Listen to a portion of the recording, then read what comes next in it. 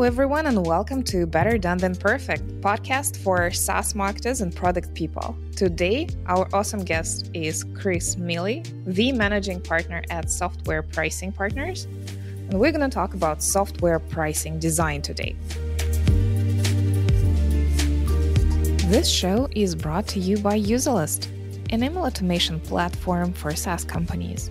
Onboard, engage, and nurture your customers, as well as marketing leads. To follow the best practices, download our free printable email planning worksheets at userlist.com/worksheets. Hi, Chris. How are you, Jane? Nice to see you. We're so excited and honored to have you here because you're one of the most qualified people in the world to speak about software pricing, probably. So for those who are not familiar with your company, what do you do and why it's historically important? Well, so it is exclusively B2B software oriented. So we don't price, as we call them, the movie Planes, Trains, and Automobiles. And so it's all intellectual property, which is a key word for us because it's not just the product, it's also your services. And the firm started in 1982. So prior to that, there was no such thing as software pricing. So it's the fourth decade. I'm not that old, so I wasn't here the entire time, but I did have a software company in the late 90s. I was working at Ernst & Young at the time. We started an on-prem software capability. And in 2008, during the market crash, we decided to re-platform, move to the cloud, and we hired Software Pricing Partners to help with our monetization strategy. And that's when I learned how many mistakes I had truly made in the product design function, which was 100% devoid of anything pricing related. It was just all product design. And that was the big journey. And that's also the big journey with our clients, is to understand how to design products around their packaging and pricing and the manner by which you want to charge for the use of the software.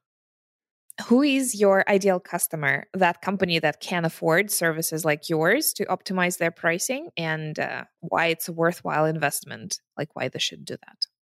Well, the ideal company is a mix. So we have a fair amount of publicly traded software companies. We have a good chunk of what I would consider just high growth, 20, 30, 40, $50 million companies who are trying to get onto their IPO track, if you will. And then we have a good mix of smaller companies that most are private equity backed and a handful of them are bootstrapped. And I think when you get into, so I bootstrapped, we don't have video here, but in the late 90s and in the early 2000s, I had hair that was maybe 3 times as long as yours, Jane. And the reason for that is I could not afford a haircut. I was literally eating generic cereal for real. And it was very, very tight. And during that process and the bootstrapping, if you had asked me to invest money into a pricing strategy, I probably would have laughed because that would be silly, even though I now know that that would be probably one of the better investments. And you ideally want to invest in the science behind making money somewhere after you've gotten into product market fit and are probably approaching, a lot of people call them beta, but I prefer to call them early access programs. A beta program means it's free and I have to give it to you, Mr. or Mrs. Customer, for free in exchange for the pleasure of you gracing me with the usage of the software, which you rarely do because you didn't pay for it. And early access is the exact same thing as a beta, except we're testing price. We're saying, how hard is it to extract a $10,000 deal, a $100,000 deal, $1 million deal? How are we going to gear the business? And we want to exit early access with a good product market fit. And that's basically what we did. We had $2,500 software, and lo and behold, the average sales price was more like 450, 500 grand when we got into the enterprise space. And that was kind of the journey. So I think if you've reached product market fit and you've got some science behind how you want to make money, and you understand that how you go about making money for your intellectual property, products and services, needs to change and iterate very quickly in that stage, is really key, versus if you're high growth, maybe you iterate the model quarterly. And if you're publicly traded, maybe yearly. It just depends on how often you're putting out product and how often you're creating more value. So we see lots of SaaS websites they have their pricing page in place. You see the first like couple tiers in the range of, I don't know, $1 to $3, $4, $500. But what's hiding behind the enterprise plan, the enterprise sales, and what problems companies are facing behind the scenes, like being approached by a large account, having to scale their pricing non-linearly, and other things that just not in the mindset of a very early on founder. Well, most of the time, what hides behind the enterprise edition, and maybe even the first two editions that you've attached a price point to, is likely chaos in the form of maybe your list price for that package is, let's say, $10,000, but you don't get anywhere near that. And in fact, you've sold it 10 times, let's say, in the last month, and you've sold it everywhere from $50 all the way up to $9,000. And so that chaos, the inability to predict where the net price is being extracted, and your inability to extract a consistent net price is actually the thing that's going to hurt you the most. Because, and I really did lose millions on that, Jane, in my journey, because we are all onboarded into the software world in a product market fit orientation. When I was onboarded, you just built it and they came. And then later, product management became this wonderful discipline. We have MVPs and all these other frameworks we can use. And it's the same thing with monetization. If the earlier that you can get the revenue stream baked and a little bit more consistent and predictable, is just the better. And often what happens is, in the chaos as you grow, sort of like you said, tucked behind the enterprise edition, for me, what happened was I had a summit for all of our largest customers. And there was a woman named Judy, and there was a gentleman named Brad. And Judy and Brad had bought the same thing from us. Now, we had an ERP system, so there was a bunch of different modules. So I said, what are the odds that some are going to have the same exact configuration of the modules? Well, it turned out they did. We supported, 6 different design systems that we would ingest the bill of material of what was designed and then blow that through sales and purchasing and shipping and receiving. So what are the odds that they would have the same design system? And well, it turned out that they did. And then they could carry any number of like over 100 catalogs in interior and exterior products. So what are the odds that they would have the same catalogs? And lo and behold, they did. And then finally, you could interface with 40 different accounting systems. So what are the odds that they would both be running QuickBooks? Oh shit. And they did. And one paid 2x the price that the other only paid X. And they compared notes. We were at the place in Charlotte called it was called Fast Track Summit or whatever. And it was in the Charlotte Motor Speedway. And we all get to drive and experience the Richard Petty experience. And everybody's having a blast and everybody's bonding. And I got out of my car and I took my helmet off and I saw Judy and Brad there talking. And Judy looked up because she was the one that unfortunately paid 2x. And when I met her eyes, I knew that we would never have her as a customer again. And that really was a big wake up call for me. And so in the chaos behind the scenes is your brand, and it's your philosophy of how you want to treat customers. And I would say that in general, most software companies put their customers at the center of the universe, as we often do. And then I would just gently challenge, well, if you and I, Jane, come in and buy the same product and you paid twice what I did, how pissed off would you be? And if we compared notes, how upset would you be? And then are we really having the customer at the center of the universe if we're kind of taking advantage of them on price? And that doesn't mean that we're malicious about it. It's just that tucked under the chaos is exactly what happens. And over time, I see wonderful companies' brands get destroyed. And as they get destroyed, the symptoms that occur is the buyer says, you know what, I'm going to stick you through an RFP because I don't trust you. The buyer says, you know what, I'm just going to buy at the end of the quarter. And then all of a sudden they say, you know what, I'm just going to buy at the end of the year because I know I'm going to get a ridiculous discount. And then these ecosystems emerge that are really dysfunctional. And all of a sudden we're trying to move product and we should be closing in 2 to 4 weeks and it takes 3 months to close a deal, right? And so these inefficiencies is what's really hiding underneath that enterprise offer. And there's a lot in there, and there's a lot of reasons for that. And there's a lot of dysfunction, and it all sources back from that simple concept of it wasn't designed. It wasn't designed up front. It was made up. So what can we do Better, how has your own knowledge about pricing changed since you've ran your own company towards what you know now? Well, anytime that you are launching a new product or service, and this might be the market where a lot of new offers are coming into fruition, you want to first have some system or process or function that gives you a perspective on your price. And so I would tell you that over the decades here at the firm, the biggest lesson learned of them all is customers really aren't interested in paying you anything more than slightly under your costs, provided that you will answer the support line and support their investment. And so they don't really care how much money you make, and they really don't care about your cost structure or any of those things. And so if you put the customer at the center of the universe and what they say rules the roost, just know that you'll never get paid fairly for your value. So you're going to need some manner by which for you to understand the competitive set, not to copy competitors, but to understand the market, its ecosystem, the alternatives. Sometimes the biggest competitor, by the way, is I'll just go build it myself, right? It's not even another named entity. And so you're trying to get a perspective of what you've built and your value. And early on, that's really hard. And you just have to know that early on, when you develop that perspective, it's going to be wrong. And so it has to be validated. And then you have to iterate very quickly. And then for those companies, and by the way, this is why you don't copy a competitor's, even if they have similar features than yours, you just don't copy a competitor's pricing. You need to understand what is in the evaluation set of the buyer, but you don't ever want to, go look and see what the competitor is pricing and to go figure out, how they're pricing and how they're packaging and copy that, because it's not going to work.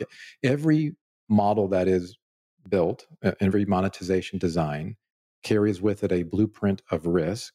And so when you copy somebody else's blueprint, you copy their unknowable blueprint of risk, and that might be really bad for you. That might not even work for you. It might not even be sellable by your sales team, right? So you really want to develop this from the inside out, not from the outside in, from the inside out. You still want to get outside inputs to help validate, but this is you developing your perspective because you get what you demand in the marketplace. And the second piece is everybody wants to value-based sell. So let's define value-based selling. Value-based selling is getting paid uniformly, fairly, and consistently for your value.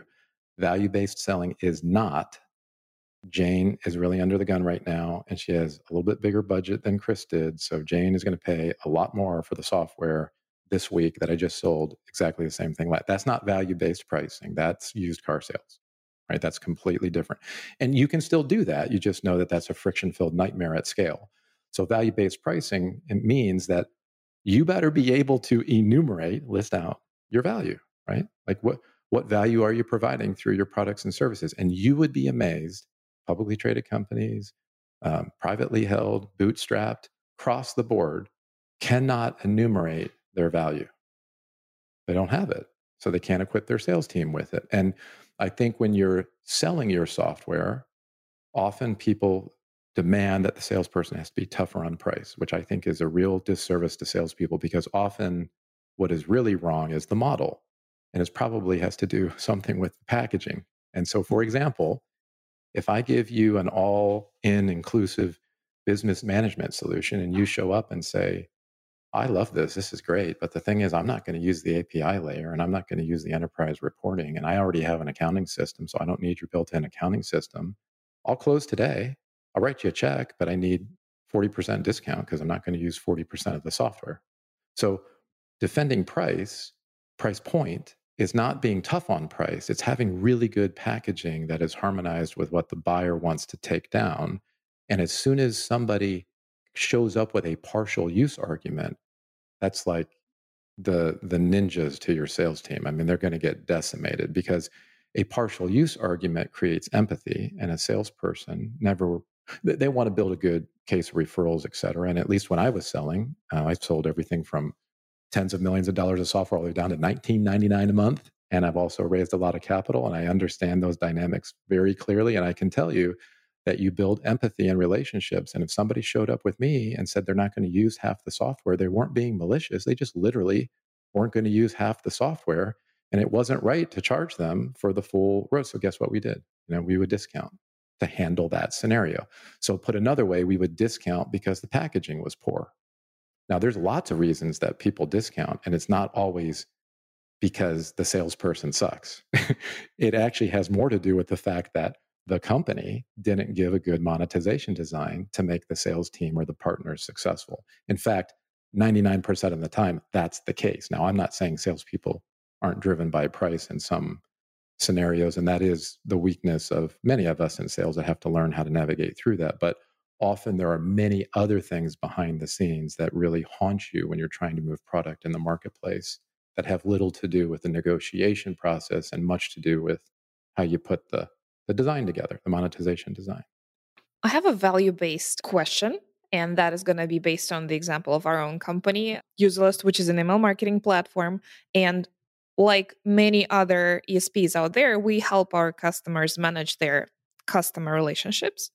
But among our customers are SaaS companies, which are B2B high value. Each customer is worth thousands of dollars. They're B2C companies and the LTV is way lower. And they're freemium companies who just churn over like thousands, millions of users every month.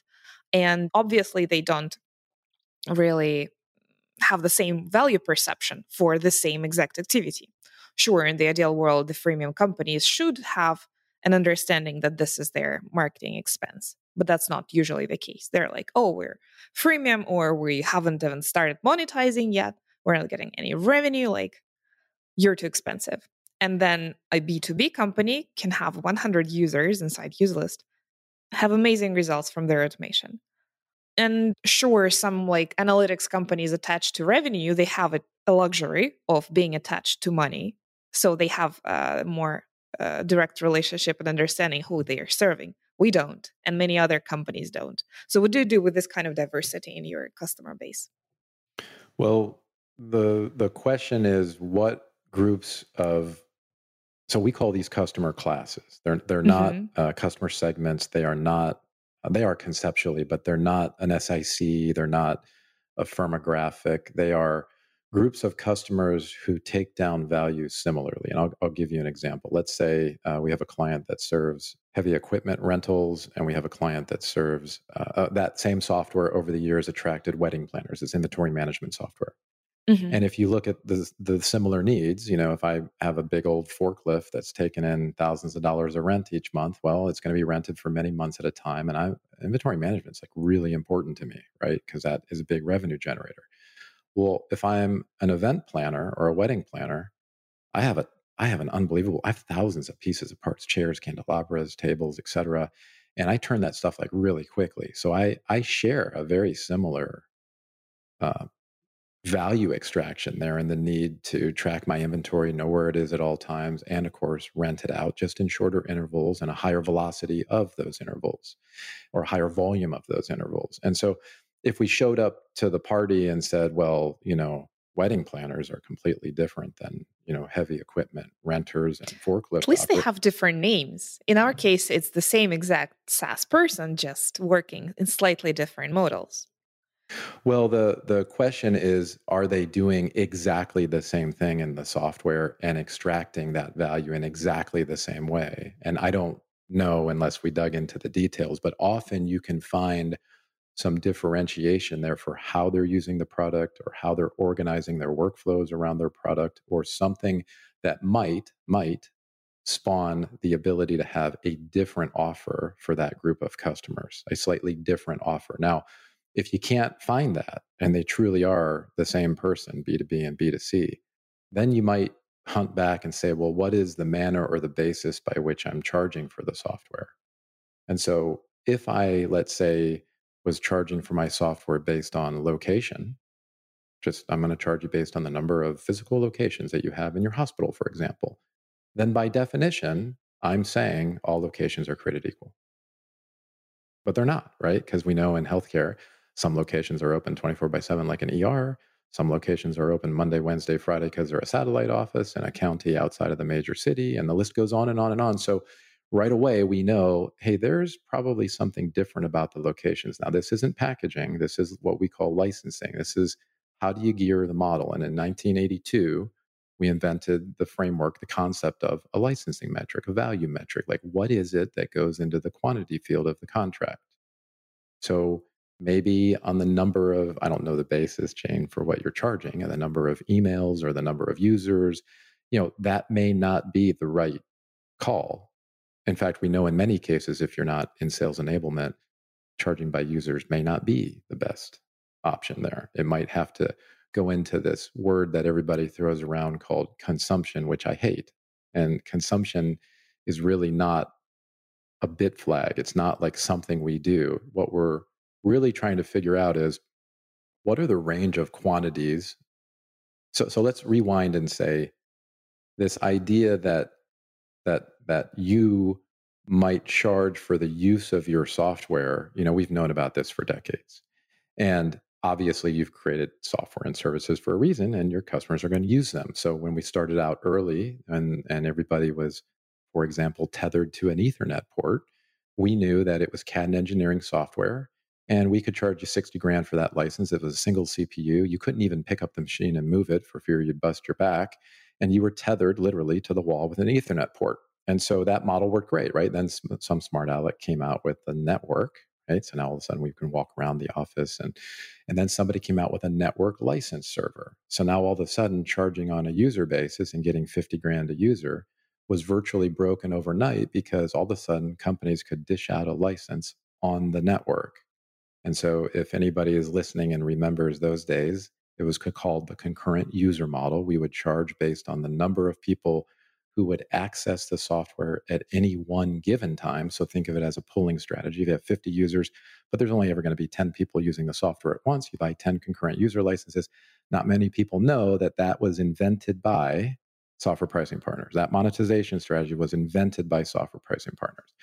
And it was over top of Flex LM and some of the technical capabilities of the licensing managers at the time, which basically disrupted that journey. Now, the reason I'm bringing this up is what we are talking about is what is in the quantity field of the contract and what are the ranges of deals that we like to see. Now, prior to that, a lot of this was just all you can eat. You pay a fee and you use it all you want, right? Because that was the model in this example before the network licensing servers came out.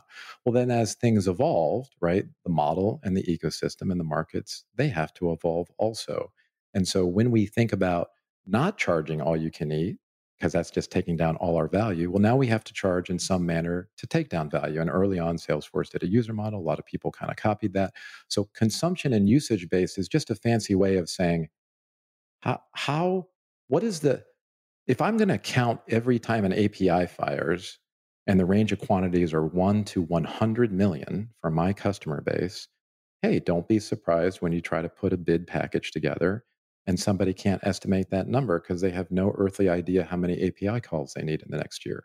Well, that's a very different model, very different sales motion. In that model, you're going to have to pilot and do all kinds of other stuff in the sales motion. That's a very different model than I'm going to charge you by users because, well, I have 500 employees. You're not going to sell to all of them. So I kind of know what that's going to look like. Now, on this model, where I know what it's going to look like, and maybe the ranges of quantities are 10 to 200, well, that has a certain economic reality to it in the form of your valuation and your revenues. The API model, right, or maybe something even lower level than API, like every time we fire off a PHP worker or something in the guts of the software, all of a sudden, we would imagine we're going to be sitting in Mexico sipping margaritas because we're going to retire multi-billionaires, but like you can't sell it. So consumption and usage based charging for the value, this idea that I have two different groups of customers using the software very differently, can often be solved by picking the right way to gear the model, by picking a slightly different license metric that basically accumulates a different amount of list price for that kind of usage. So, for example, if B2C was spawning emails by the gazillions, and somebody else was spawning emails, by the hundreds of thousands, well, now all of a sudden we have something that might right size the ship if we have appropriate volume incentives. Or maybe there's something else in the software that you want to look at the use, which is a better surrogate of that, a replacement of that. And often what you can count, we would recommend, needs to be in your purview. It's not really a great model for me to charge you as a percent of your revenue when your revenue, I'm not a billing system, doesn't flow through my software because I can't see it, I can't measure it, I can't monitor Yep, it, I yep. can't bill for it, gear for it. It's a mess, right? I have to call you up and be like, hey, what was your revenue last month? It would be a really messy model. So licensing, packaging, and then the price points that we attach to that is the science behind addressing these problems that you're having. And my big lesson learned was there are real frameworks, and they're different. They're not marketing frameworks, they're not buying personas, you don't show up to the table with marketing content driven frameworks for monetization related problems. You need a different set of frameworks, a different set of thought process, a different way to bring those things together and solve it. And there's enough to be dangerous to read on our blog where you can learn to do it on your own if you're earlier on. But at some point, what you really want to do is do a nice comprehensive analysis of the options of how you're going to license and package and the appropriate modeling for what kind of revenue would be generated so that you get comfortable that the strategy has a bogey that you're shooting for. And then when you roll out that change, if you don't have that bogey that this is a 2 million upside this year, you're never going to know if it's working or not. And so you asked earlier on about price testing. This isn't B2C. I do not believe that and our data from, Stanford, MIT, Harvard, it's all the same. People don't know what they're willing to pay for software. So asking them in a survey is bogus. It's completely not reliable, and it can lead you down the wrong direction because software is an experienced good. And unlike a car, it's not like you're going to buy a car and be like, oh my God, this can cook my dinner. This is amazing. You're going to buy a car, you know that you can transport yourself coast to coast. You know what the use case is. You're not going to fly in it, right? But like if you get into software, I show up to the party and I have 100 widgets in the back, and those are called my workflows. And I know that you can help me with 100 of those workflows. So maybe I'm going to pilot out 50 of them, or maybe I pilot all 100. But then I experience your software and I realize, oh my goodness, there's actually another 100 workflows in the back I can use this for. So my willingness to pay at that moment after implementation and long after I've been onboarded is very different than it was at the initial sale, because now I have experienced all that you can do for me. And we call this operational entanglement. When you start to entangle your software into your customers' business systems and workflows and really penetrate into that account, you become sticky, you become necessary, required, you're into, let's say, the field crews, et cetera. That monetization strategy can stimulate that, right? So that customer lifetime value just lasts forever is what everybody's dream is. But getting that right is very difficult, and getting that sort of strategy built is kind of what it's all about. And my final comment is, when you look out in the ecosystem of the alternatives and you see how somebody else is pricing, what you don't understand is that might be version 73 of their monetization model. And so here you are on the equivalent of version 2 or version 10, and you go out and copy a version 73, and there's that template of risk and that whole time dilation problem and so what happens a lot in our industry is people go to HubSpot and they go take an Atlassian and all these other ones, and they take version 643 of the model and they play it back and say, well, they've been doing this forever, and so therefore it works, right? Like I think the 48th customer of HubSpot when they first started, when I had my software company, and guess what? They charged me a flat fee of $35,000, right? And then when they bought Performable, I paid another 20 grand on top. And then they decided that they were going to charge based on the number of contacts in the database. And one year we caught wind of Home Depot and Lowe's and ballooned our database thousands, and they wanted to triple our bill. And then we went to Marketo. So that was a heartbreaker. I didn't want to leave, and I didn't want to back out thousands of leads manually to lower my bill. And so that's kind of how those things play out. And so as a cautionary note, don't copy the competitor's program. Figure it out on your own and get used to getting into the motion of, well, I'm going to make this change, and this is what I think the response is going to be, and it's going to generate this revenue. And at the end of month 1, am I tracking on that? And am I not tracking on that? If I'm not tracking on that, I'm going to play my next card, and I'm going to add a couple extra features into this offer to enrich its value because people are pushing back on price. And there's a real cadence and a real structure to that, just like there's a real cadence and a real structure to product management and our sprints and how we put out product. And there's always a gap from the lab to the field that you then close by iterating. One of my favorite concerns in regards to testing pricing is that Usually, running a new pricing model requires a rework from the engineering side as we sell self serve software. But I know you have a different approach to testing, which involves sales. So tell us more about that. Well, so this could become a very nuanced conversation, but I'll say one cautionary note, which is a lot of this depends on, are we launching a brand new product, or are we like very mature and have a lot of data to drive the next decision that we're trying to iterate on? So let's start at the first part, which is we have a relatively new product. And by the way, this, if you're gearing any of this because you're trying to do sort of a self-service day one where people can just sign up for the software and away they go, that does imply that the monetization decisions that you make are the right ones, and you may not know that on day one. So if you spend a lot of money doing that and you gear it wrong, you could put yourself into a capital raising need because you're not going to be generating the revenue that you need. And the problem isn't in the product, which you're invariably going to think it is. The problem is in its packaging, its licensing, or how you put the pricing together. But if it is in the beginning of the journey, I would highly, highly, highly recommend that for a period of the pilot that you do not gear in the software. So if you are not doing a beta, but an early access program, because early access is premium and people will pay for premium, and there's nothing better than a paid pilot. We can do a whole separate session, Jane, on the dangers and pitfalls of beta. I live those.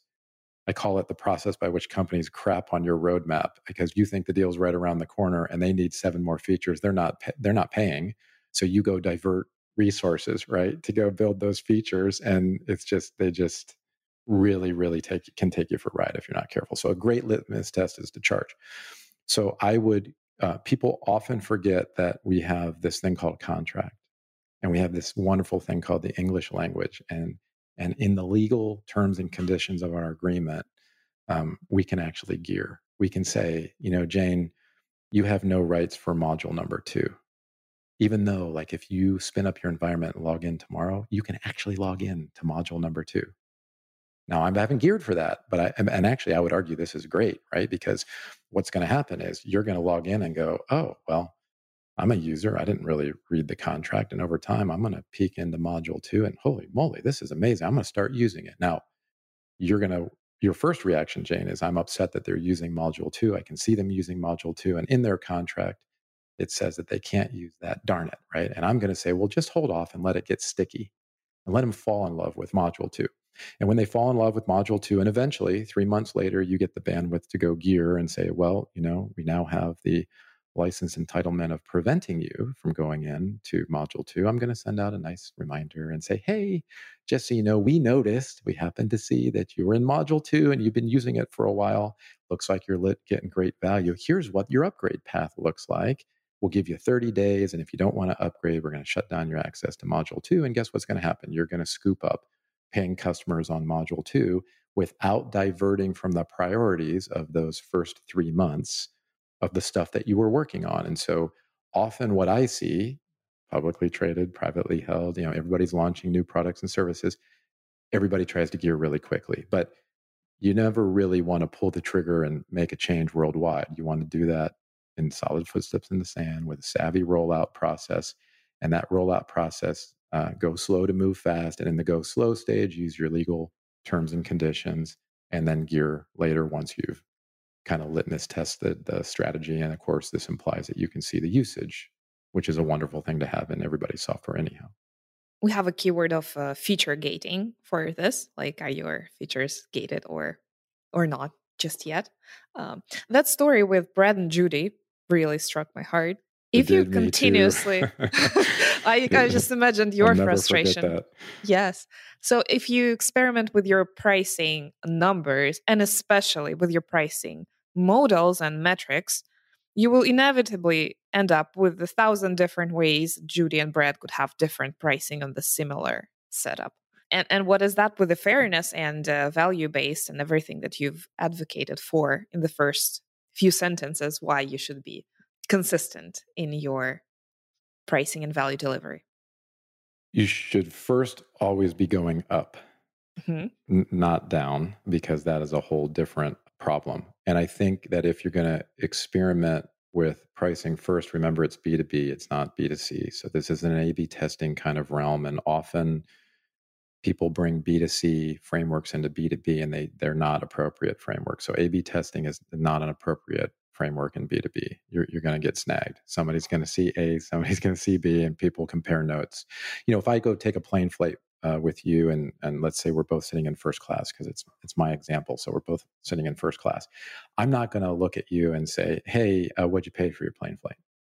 But if I'm sitting in first class next to you and we both used UserList, and we're like, "Oh, this is so crazy. Yeah, what did you buy the Enterprise? Yeah, I bought the Enterprise edition. Did you buy a volume? Yeah, I bought a similar volume. Did you feel like it was a great deal? I mean, are you getting good value? Guess what's going to come out?" Now, I'm not implying this is how it actually happens, but of course, this can happen online and others. But people just naturally compare.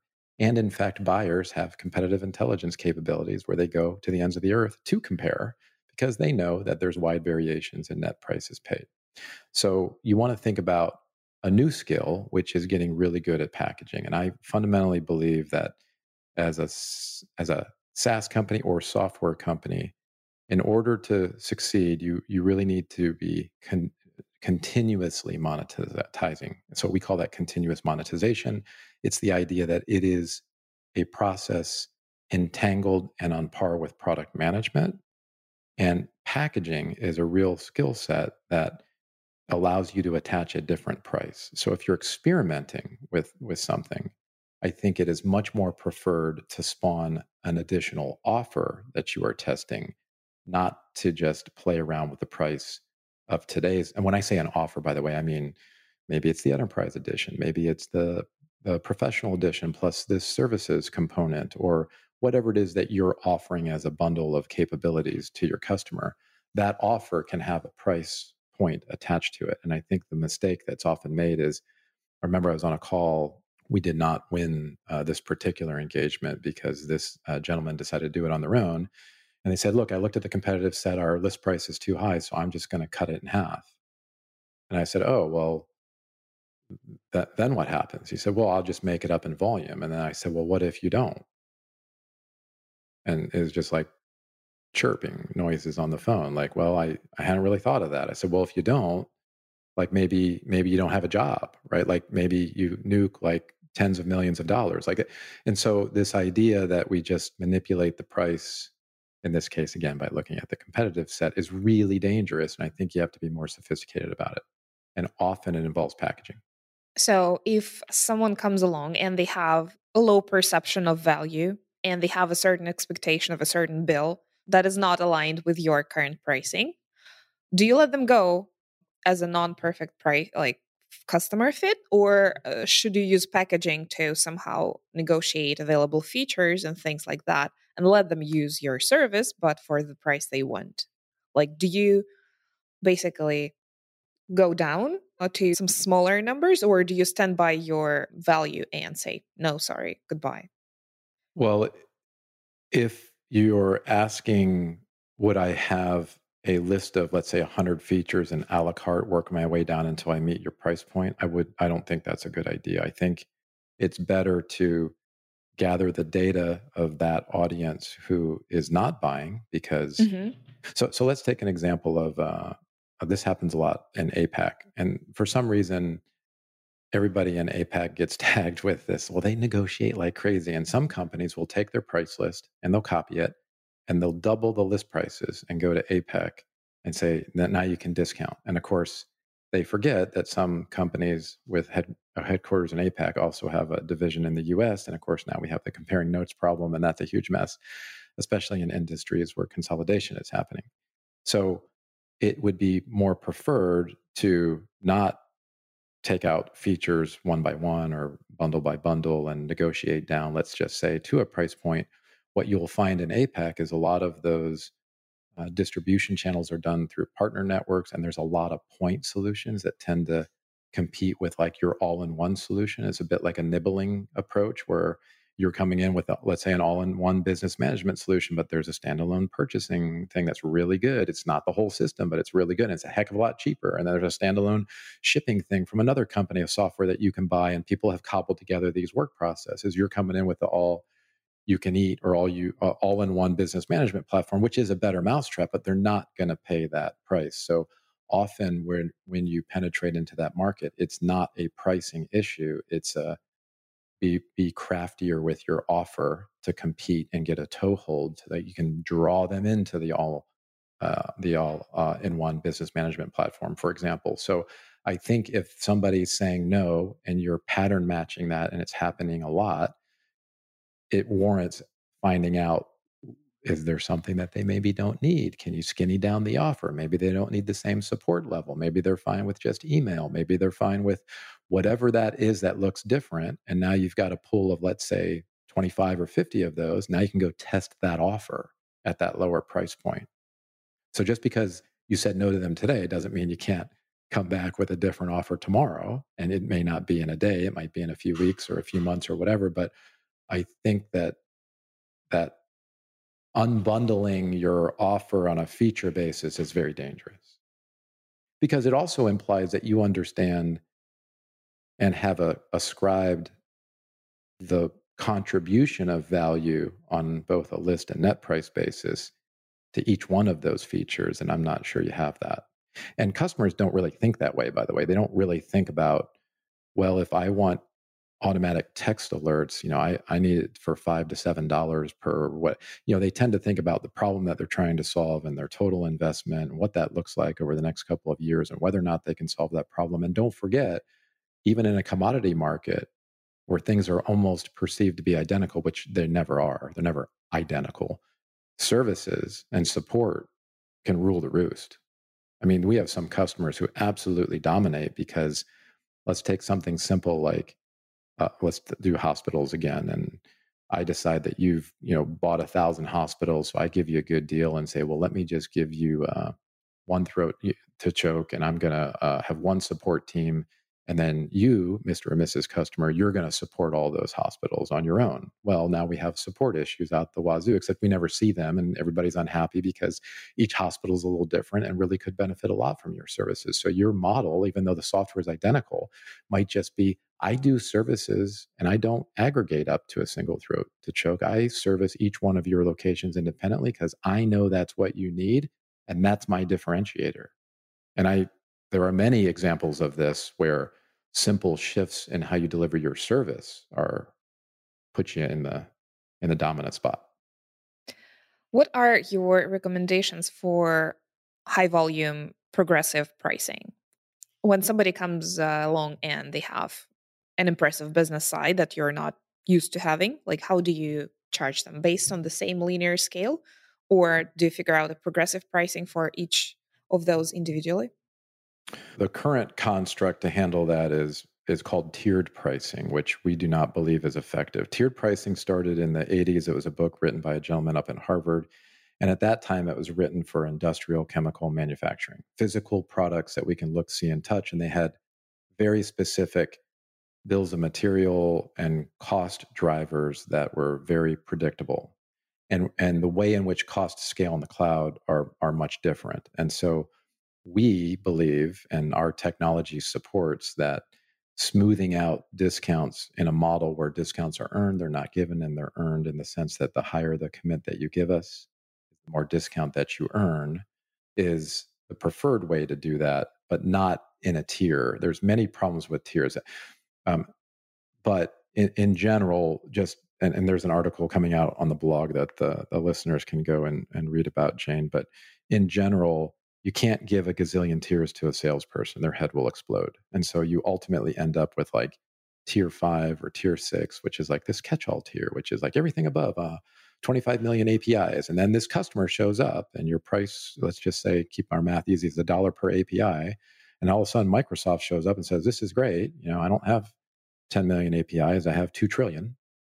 And you're like, well, it's $1 an API. And they're like, I don't think so, because we're not doing it at $1. And so what's happened is the model doesn't scale because it's just stopped at this catch-all tier. The other problem is people buy at the beginning of or at the end of the previous tier. Tiers fundamentally change buying behavior. So let's take an example where you might deploy my software for up to 100 users, but my tier break hits at, let's say, 51 users, right, you get your next discount. So for me as a buyer, if I'm mitigating risk, do I come in all with 100 or just 51?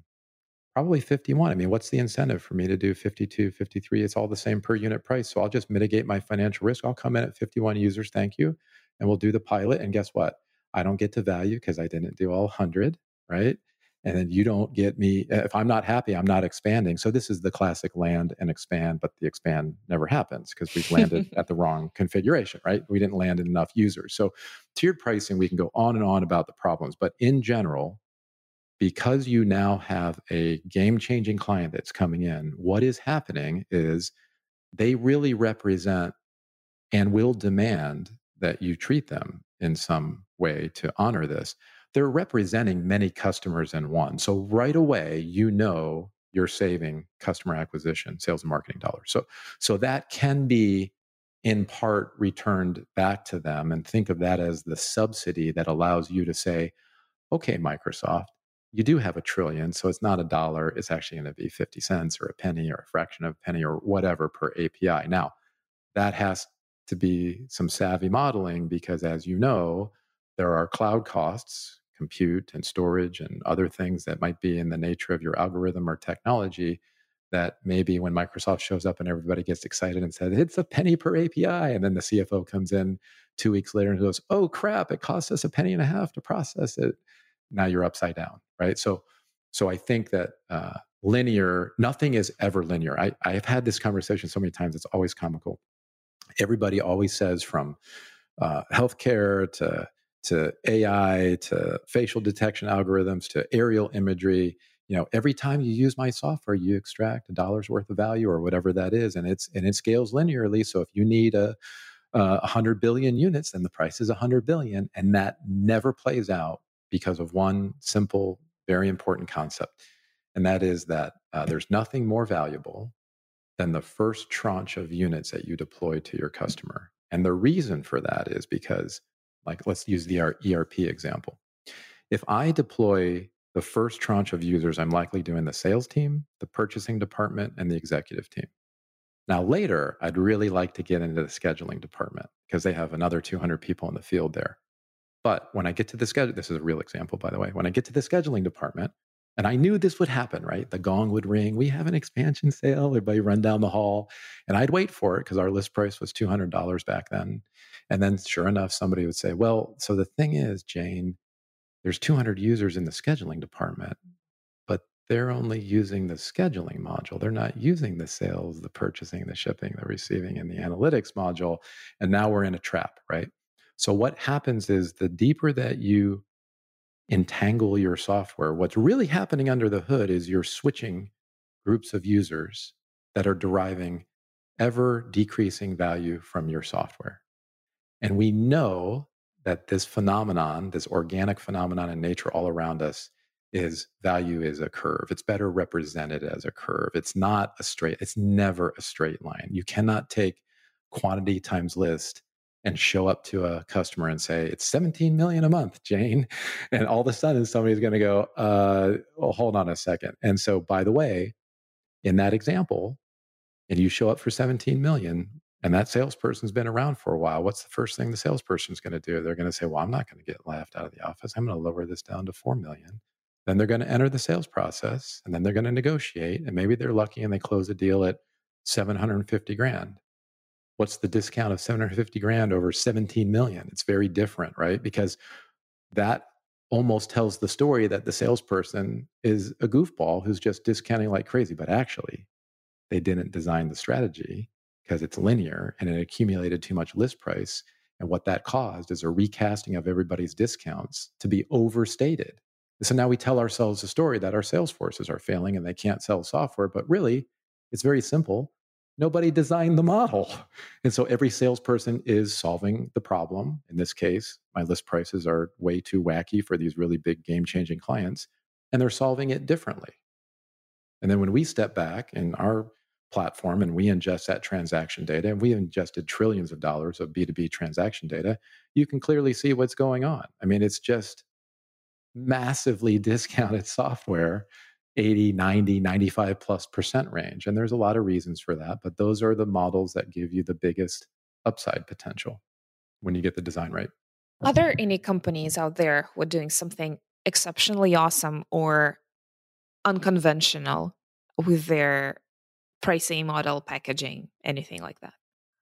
If you look 10 years ago, software companies weren't really having full-fledged pricing teams, and we've proposed for many years that what is needed is a chief monetization officer, an actual world-class monetization function under the hood of the software company that is in every part on par with the disciplines that we bring into product management and how we deploy products and services into the marketplace. So I think that one of the things we're most excited about is, gathering the events that lead up to the sale and understanding the behavior patterns of what's happening is really part and parcel to understanding how to perfect your packaging and pricing. And this idea that we talked about earlier around continuous monetization, our customers do that. And they just absolutely are some of the most profitable engines I've ever seen in my life. And I wish I had done them at my software company. But I think right now, most everything is event based. It's like, a new management team comes in and we need to do things differently. And then we go do this big study and we leave no stone unturned. And then we come up with a 100-page PowerPoint slide deck. And then we roll out some of it, but some of it doesn't work and some of it sort of works. And then everybody goes off and, go forth and multiply. We all start selling stuff, servicing stuff, and off we go.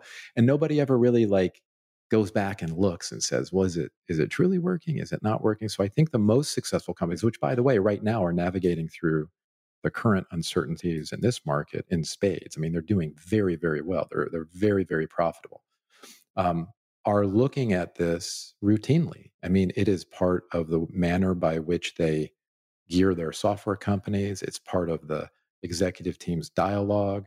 In some cases, they have a whole team function dedicated to this and technology that supports it and processes underneath that they've learned to guide that. So I think if you just imagine for a moment that we started a software company, Jane.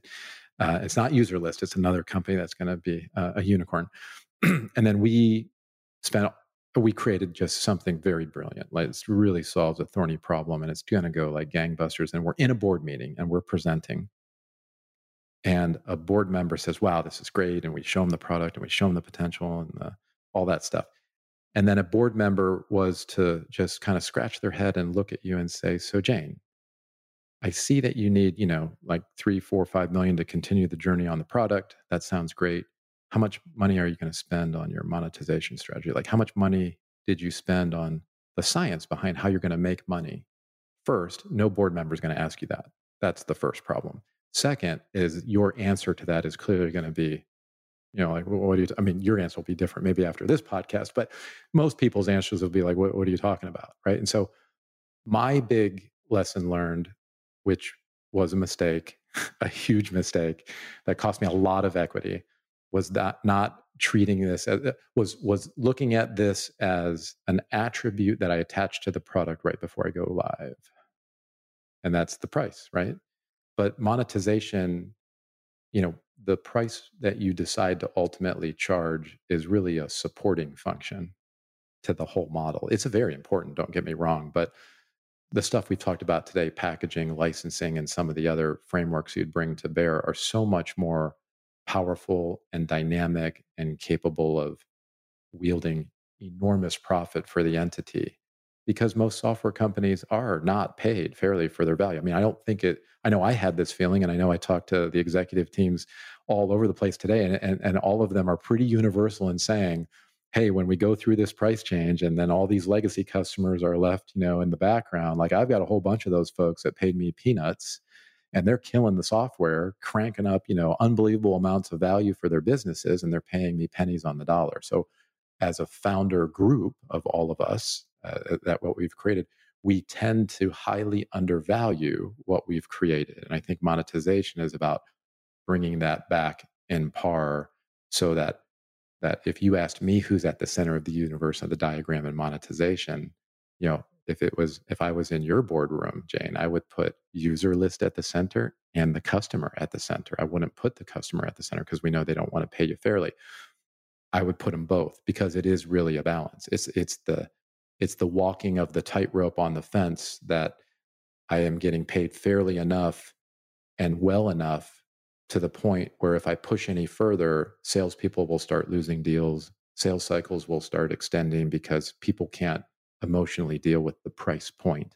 And most software companies are nowhere near that. For us, it helps to have this diversity in different customers, that we understand that our pricing is never perfect. So we keep looking for optimal solutions. And second, it helps to be non-technical founder so that I don't see the clue in business growth in the next upcoming feature. It's not that we need to sell what we have better because it's already available to a bunch of customers. So we need to do that more better in a more optimal package. So I guess technical founders usually fall into the trap of just let's build a few more features and it will be all right. Yeah, it was interesting because I'm probably in, when I talk about on-prem tech, a lot of our clients, by the way, are, they've been around for 30, 40 years, big companies. They've got massive software, but it's on-prem and they're just maybe now moving to the cloud and re-gearing and reimagining. But this is like millions and millions and millions of lines of code that have to make their way over. It's going to take a long time. And many people will be surprised to learn that COBOL is actually still in production in some cases. So the manner by which we bring over that sort of capability on an on-prem basis, if we rewound, and I think a lot of today's web-first companies don't have this background, we would charge you upfront for the software.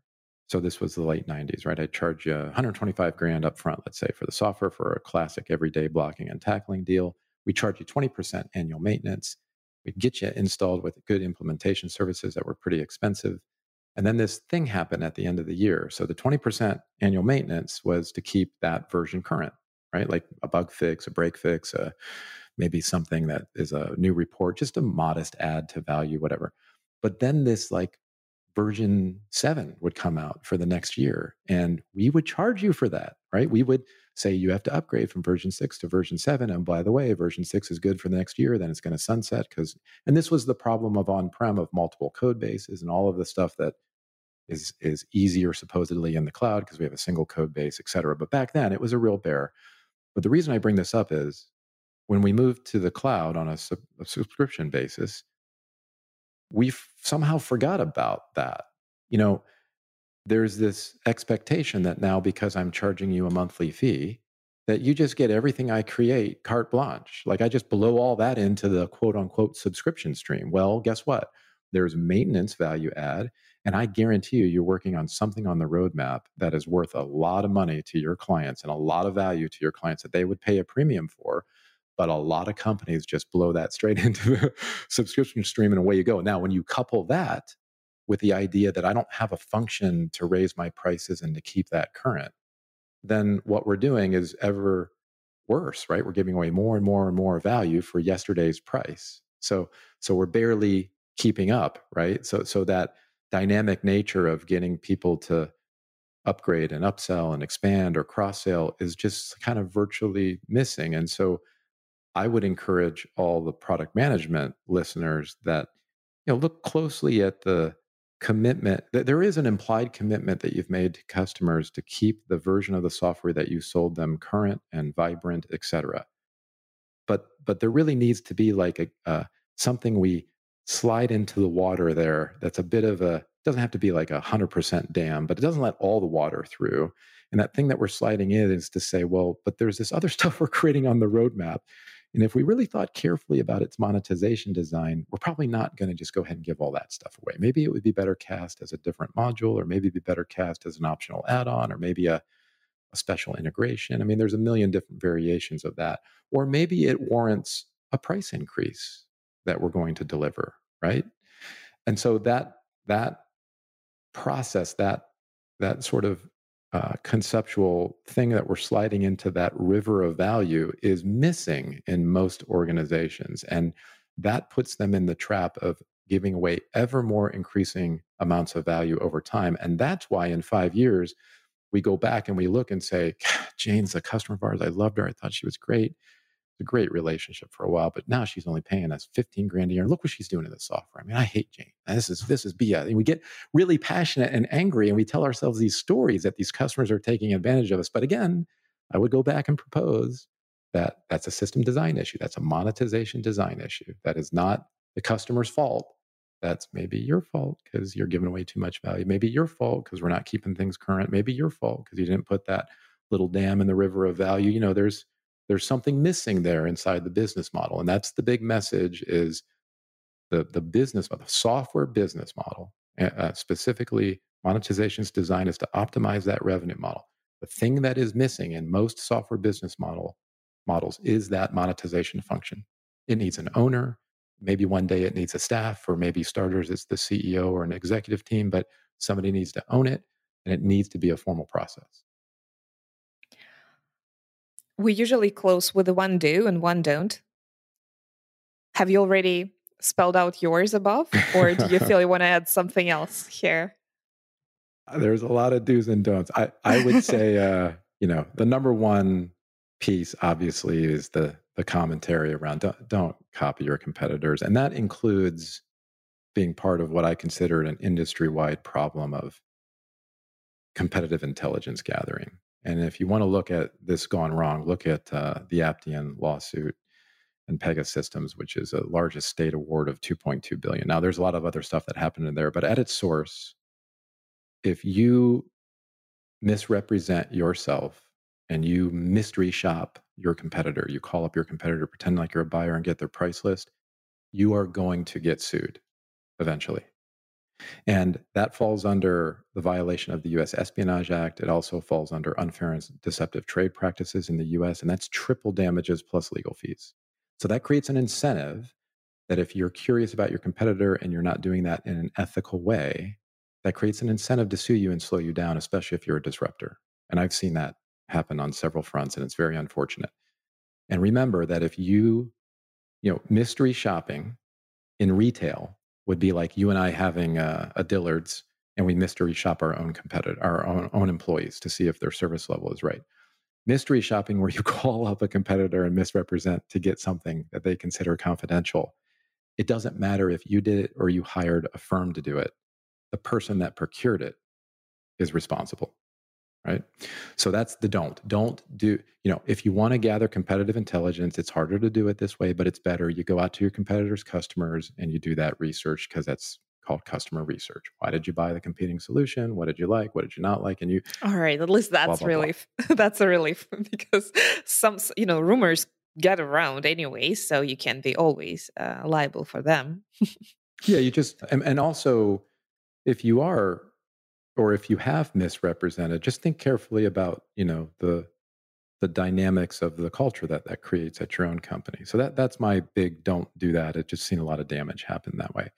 And then the do, I think, just falls under in times of uncertainty, there are many things that you can do in the world of pricing that are very short term that can significantly move the needle and maybe prevent letting a resource go or prevent having to go back, to a capital raise. Everybody knows, and I had a couple of these during the 2008 market crash.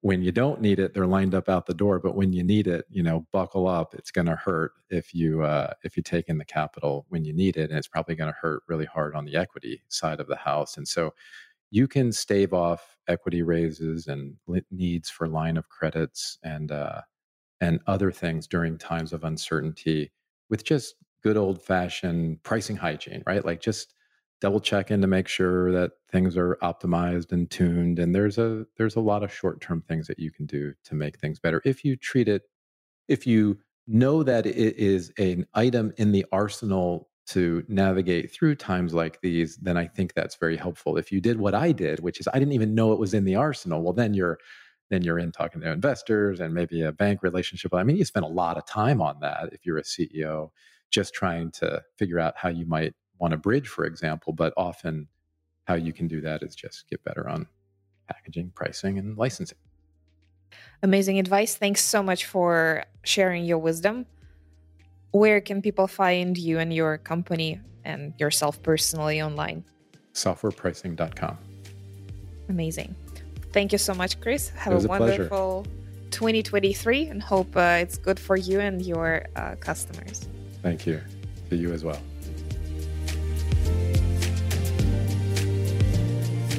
Thanks for listening. You can find a written recap for this episode at userless.com/podcast. Please help us grow by leaving a review on iTunes.